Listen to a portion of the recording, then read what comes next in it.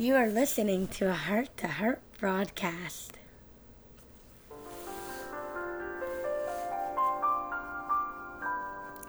Roka Haaretz Al Hamayim, the Wondrous World.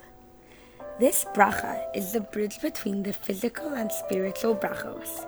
We shift our focus from our individual needs, such as sight and clothing, to include more general needs, such as splendor and strength.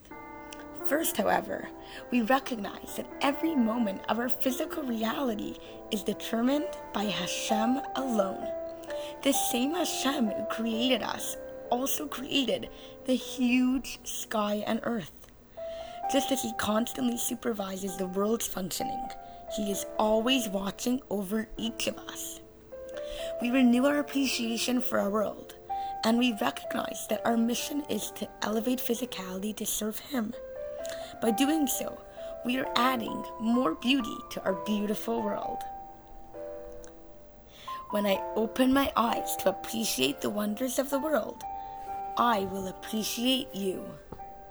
May we always be zocha to live with Hashem, heart to heart.